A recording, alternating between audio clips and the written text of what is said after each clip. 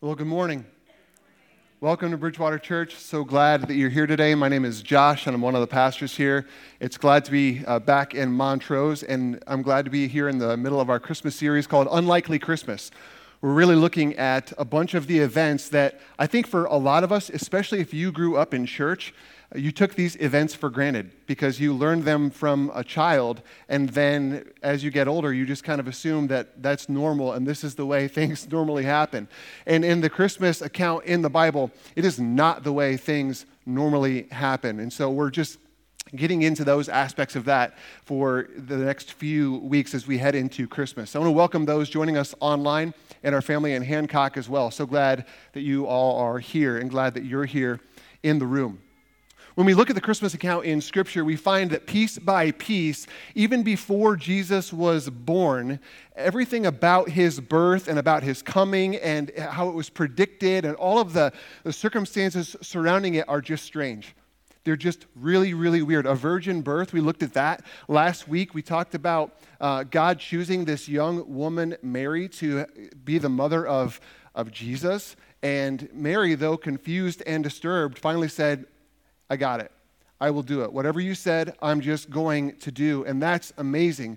But what we're looking at is not only the Christmas story, but the events in our lives. In fact, I want to encourage you this series to think about the events in your life that you're not proud of, that you wish didn't happen, that caused you pain, that you don't really like to think about.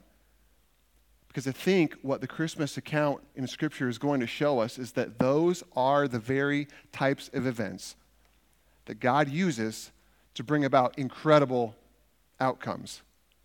So today we're going to talk about the timing aspect of Jesus' birth and the long waiting that took place. In fact, I want to show you a word that I do not like. It's part of the English language, and it's this word, wait. Wait. Just wait. I hate waiting. Maybe you do too. It's something I try to avoid. It doesn't really matter what it is. I don't like waiting. In fact, if I have to wait, I want to find something to do so that it doesn't feel like I'm waiting. I don't like waiting for my online order to arrive. I don't like waiting for the update to finish. I don't like waiting in line. I don't like waiting to receive a call. I don't like waiting to receive a paycheck. And I imagine you're with me on that. Maybe that's just me, I don't know. But it's not one of the parts of life that I have yet learned to enjoy. Maybe when I grow up, I will like waiting. But waiting is inevitable. It's inevitable, and sometimes it's the very best thing for me and for you, and the very thing that God uses to accomplish something good in your life and in my life. When something's promised or even expected, but the fulfillment of it is delayed, for me, it causes me to lose hope, and I think maybe I heard that wrong. Maybe I misunderstood. Maybe there's fine print I just overlooked. Maybe they didn't mean what I thought they meant, and I can just get disillusioned about the whole thing and, quite frankly, be ready to walk away from something that I really, at one point, was looking forward to. Maybe you can relate. So what do we do when God's timing seems suspect and unlikely to produce anything good in your life or in my life? What do we do when the likelihood that he'll come through doesn't seem like it's going to work out? That's what we want to look at today. In the year 2000, I attended Baptist Bible College, now Clark Summit University. Went there to study, to pursue a degree in pastoral ministry. Spent 4 years there. It took me all 4 years to get my bachelor's degree. When I finished that, it was pretty clear to me and mostly to the other people in my life that I was not ready to be unleashed in a church anywhere. So they said, you need to keep studying. And so in order to do that, I got a job and I worked my way through. I worked at UPS, and here's a little flashback from my days at UPS. The fourth year of my master's degree was a one-year internship in a local church. And I could not wait to get there. I couldn't wait because this is Cole back in the day. And when we just had him, I couldn't wait to walk away from that job. And if you work there, sorry. Hope you like it. I didn't. But as a college student, that's how I got my way through. But it finally ended, and so 7 years of classroom study, 1 year of internship, And finally, I landed in a church and was doing full-time Christian work in a local church. It was great. And all along the way at this church, yep, that was there. All along the way at this church, there was talk of hiring me when the internship was over. Like, hey, this has been really fun. You're doing really well. We'd like for you to join us on staff. And I was like, yes, finally. And toward the end of that year, they approached me and said, we got bad news. We don't have the money to do it. You're going to have to do something else. Now, I didn't have a backup plan. I did have a standing offer to go back here, which was highly unattractive. I had an offer at FedEx, but picture this, after 8 years of studying to do one thing, there was nothing for me. Yet I had Cole and we had Maggie, and then Sadie was on the way. Kristen was pregnant with her. So here I am, finishing this job. It ends. I have nothing. We're living in upstate New York, and I got to find something to do. So I did. I talked to all the people I knew who I thought might offer me work, and I just worked. I cut down trees. I did demo in the buildings in town. I did some renovation work. I did landscaping, anything for income because I didn't have it anymore. Our insurance was going to run out, but we did the COBRA thing, so I was able to get by on that. All the while, the clock is ticking. Sadie is going to be born at some point. Where will the money come from, and how are we going to take care of that? I don't know. It was a terrible time of waiting for us.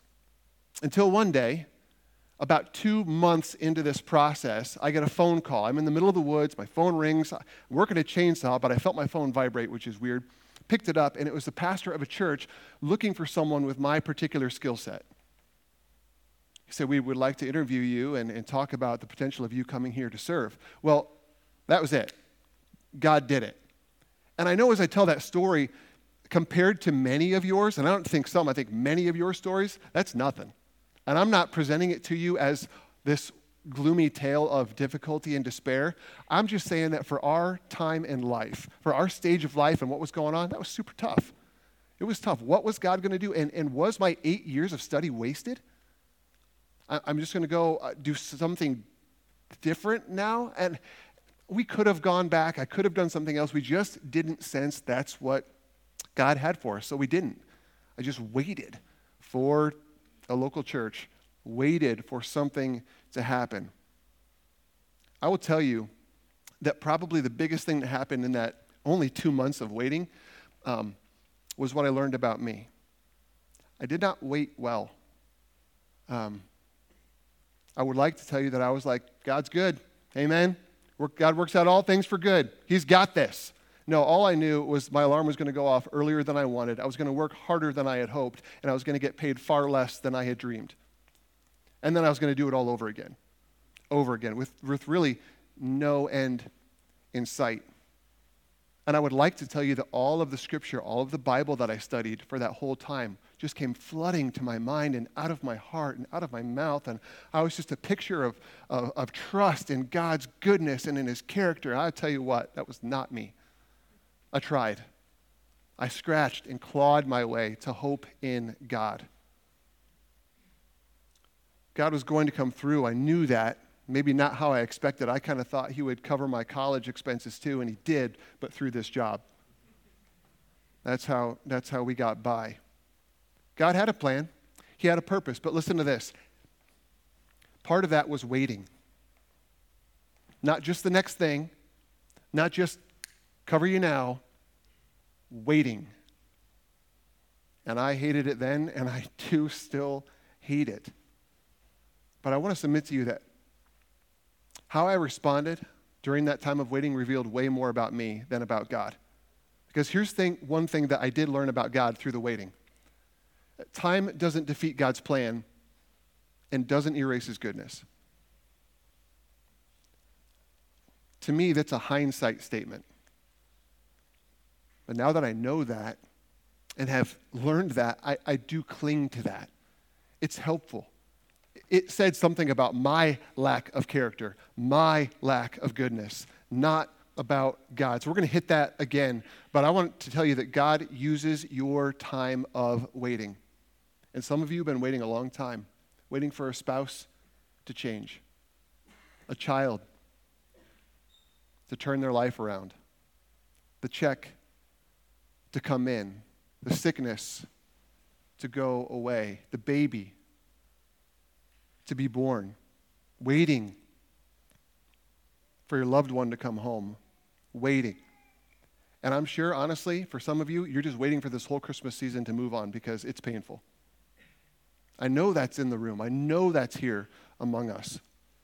And what I would like to do with you today is go to Luke's Gospel, third book in the New Testament, and he gives an eyewitness account, or he records an eyewitness account of Jesus' life. We're going to look at two people mentioned in the Christmas account in Luke chapter 2 who had to do a great deal of waiting. They were waiting for Jesus' birth. On the day that sin entered the world, God made a promise. We find it in Genesis chapter 3 that he was going to do something. He was going to send a Savior to deal with this problem. If I'm God, I'm thinking, this is a great big problem. I have the solution. I'm just going to get on that right now. But God's solution involved thousands of years, lots of promises, and a whole lot of waiting by a lot of people.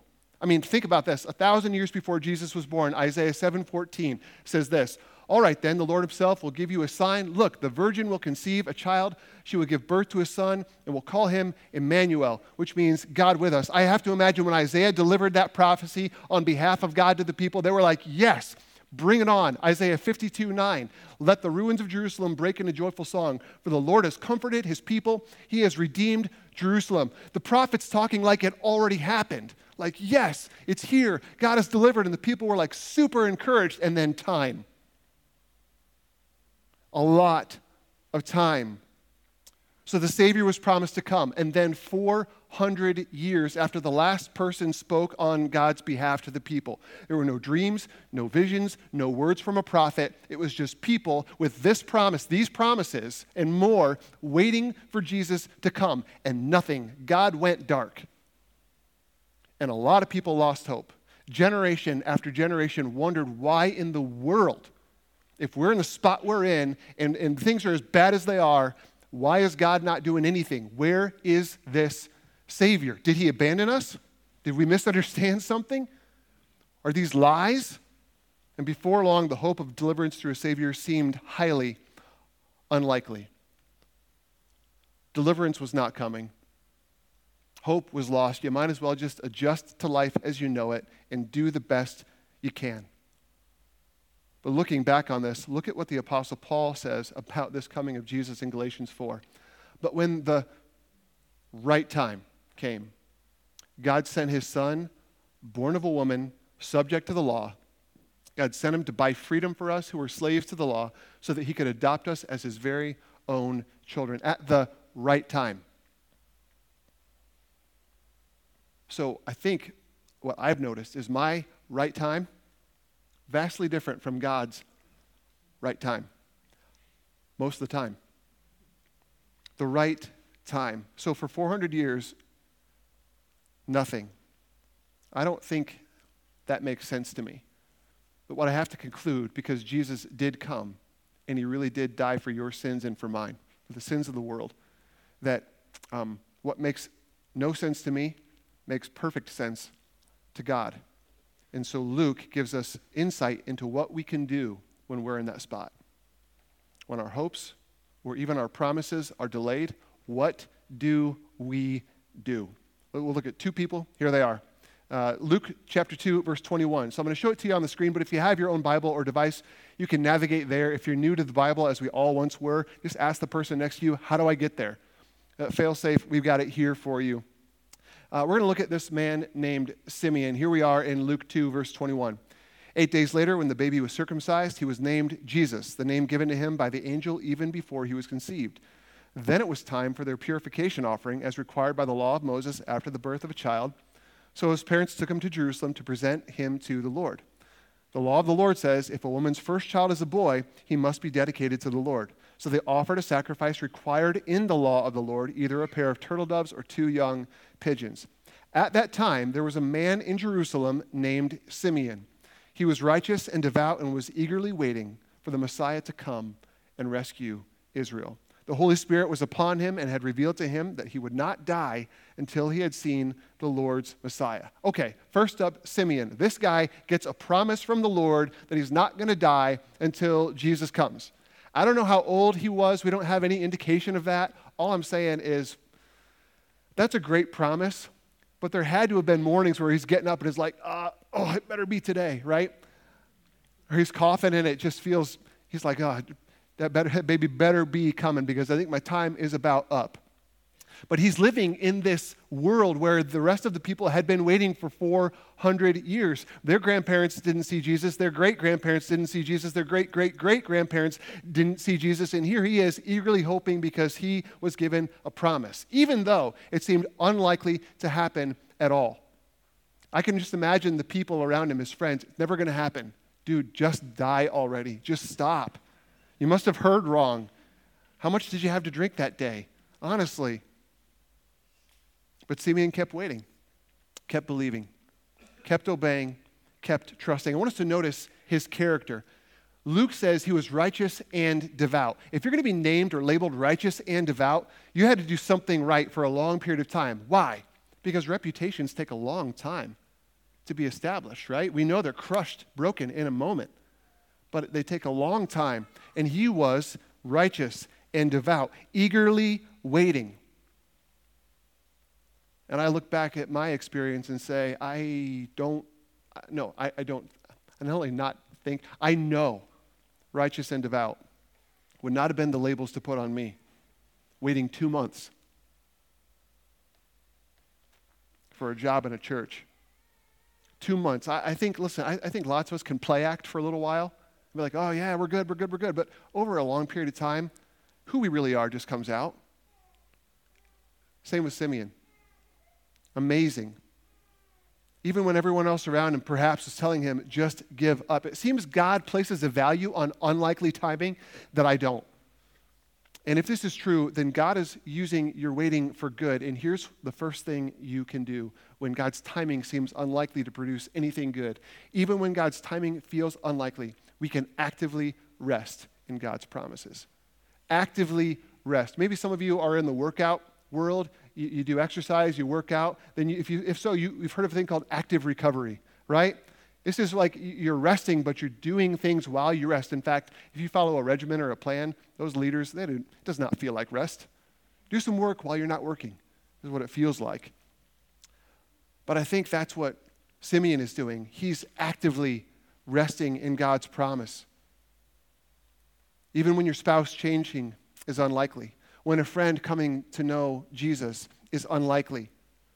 When your circumstances seem unlikely to change, you can actively rest in the promises of God, reciting his promises to yourself, encouraging yourself, choosing to worship while you wait. What promises? What could we possibly cling to? Here's just a little handful I'll toss out to you. Romans chapter 8, verse 23. And we believers also groan, even though we have the Holy Spirit within us as a foretaste of future glory, for we long for our bodies to be released from sin and suffering. We too wait with eager hope for the day when God will give us our full rights as his adopted children, including the new bodies he has promised us. I'm only 42, but the older I get, the more I'm looking forward to that day when this is improved. I think I've done what I can. Romans 8:38. And I'm convinced that nothing can ever separate us from God's love, neither death nor life, nor angels nor demons, nor our fears for today, nor our worries about tomorrow. Not even the powers of hell can separate us from God's love. This is how we can actively rest, soaking in these promises. Or Hebrews 13:5. It says, God has said, I will never fail you. I will never abandon you. Day after day, Simeon kept trusting the Lord. Look what else Luke says. Verse 27, that day the Spirit led him to the temple, that's Simeon. So when Mary and Joseph came to present the baby Jesus to the Lord as the law required, Simeon was there. He took the child in his arms and praised God, saying, Sovereign Lord, now let your servant die in peace.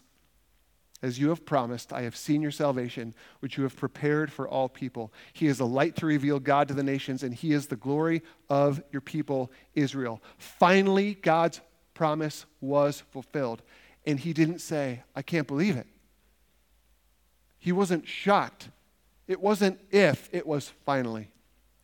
Finally. Why? Because he did not give up in hoping in God. God has kept his promises before. He will keep them again, even if his timing seems suspect, which begs a question for you and for me. What comes out of you when you have to wait? Worry or worship? I already told you mine. Now, secondly, just so we can move on from that question because it's a little bit uncomfortable, how do you actively rest? Notice this about Simeon. He kept doing what he ought to do while he waited for God to do what he said he would do. Waiting changed nothing about God's commands, instructions, laws. He just kept doing what was right, waiting for God to come through on what he said he would do. This is how we actively rest in God's promises, even when the timing seems unlikely. Now, shift gears here. Let's look at the next person we're introduced to. First, a man, now a woman. Her name is Anna. Anna's life had been filled with difficulty. Luke says she was married for only 7 years, then widowed, and then lived single all the way to the age of 84. Now, in this day, she would have been at risk for poverty or abuse. If you don't have sons, you have no husband, you're going to be in trouble. So let's look at what she was doing. Luke 2, verse 36. Anna, a prophet, interesting, no new word from God, but there she was also there in the temple. She was the daughter of Phanuel from the tribe of Asher, and she was very old. Her husband died when they had been married only 7 years. Then she lived as a widow to the age of 84. Evidently, we know what God deems as very old. It's 84. She never left the temple, but stayed there day and night, worshiping God with fasting and prayer. So what did she do as she was waiting? Get bitter? Get busy in everyone else's business? No, Luke tells us she decided to worship and serve God while she waited. Now, different from Simeon, she didn't have a direct promise, like no direct word to her that she would see Jesus before she died.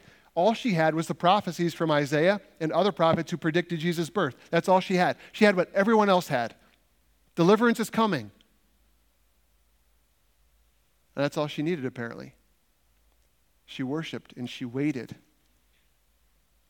Look at verse 38. She came along just as Simeon was talking with Mary and Joseph, and she began praising God. She talked about the child to everyone who had been waiting expectantly for God to rescue Jerusalem. When Jesus' parents had fulfilled all the requirements of the law of the Lord, they returned home to Nazareth in Galilee. There the child grew up healthy and strong. He was filled with wisdom, and God's favor was on him. I love this. She was waiting for Jesus to come, and when he showed up, she wasn't even confused. She knew exactly who he was because she set her hope on him. She rested in God's promises. She praised, she fasted, she prayed, and that's exactly what we need to do. Here's the second thing we can do when we are waiting. Even when it's unlikely, we can actively wait with praise, fasting, and prayer. As I shared already, my top 3 would be like worry, complain, manipulate. That's what I feel like doing when I'm waiting. That's not what she did. She waited decades. I waited 2 months.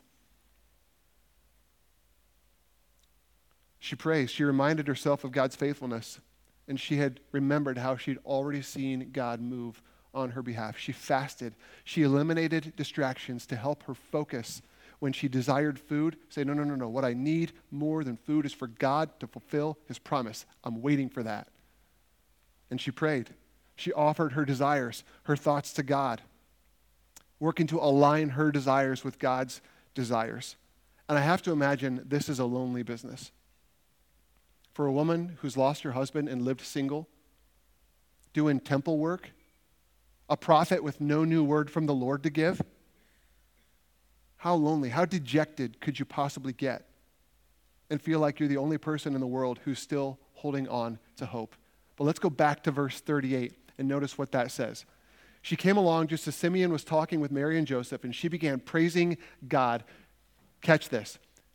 She talked about the child to everyone who had been waiting expectantly for God to rescue Jerusalem. Evidently, she wasn't alone. Evidently, she wasn't the only person. Apparently, there was a group of people maybe, who, like Simeon and like Anna, were waiting. And while they waited, they were actively resting in God's promises. They were actively hoping in God, waiting with prayer and with fasting. It seems like when we're in the spot, no one understands and there's no one who gets it. Let me tell you, that's just a lie that the enemy wants us to believe. He wants us to think we're all alone, there's no one who would understand, and so we don't talk about it. We just waste away day by day in our dark moments thinking we're all alone. Can I just say to you, I think this is why God provided the church. This is perhaps why you need to be in a small group even, to find that there are people like you who are not perfect, who don't wait well, but who are desperate to cling to God's promises and trying so hard to actively wait like they ought to. If you're thinking that there's no one like that in your life, I would encourage you need to jump in a small group. They're going to be relaunching again in January, and you just need to get in on that. That's not the only answer, but that's certainly something that's right here for you, easy to do. 2 months, Kristen and I waited for God to come through, providing a ministry for us to serve in. We just wanted to do what we had trained to do. Steady income for our family. It was just scary, and it was lonely. It was not easy. But truthfully, that is not the last time we've had to wait on God. It seems he values this method and has used it in our lives over and over and over again. And for some of you, you're just like, that's my whole life.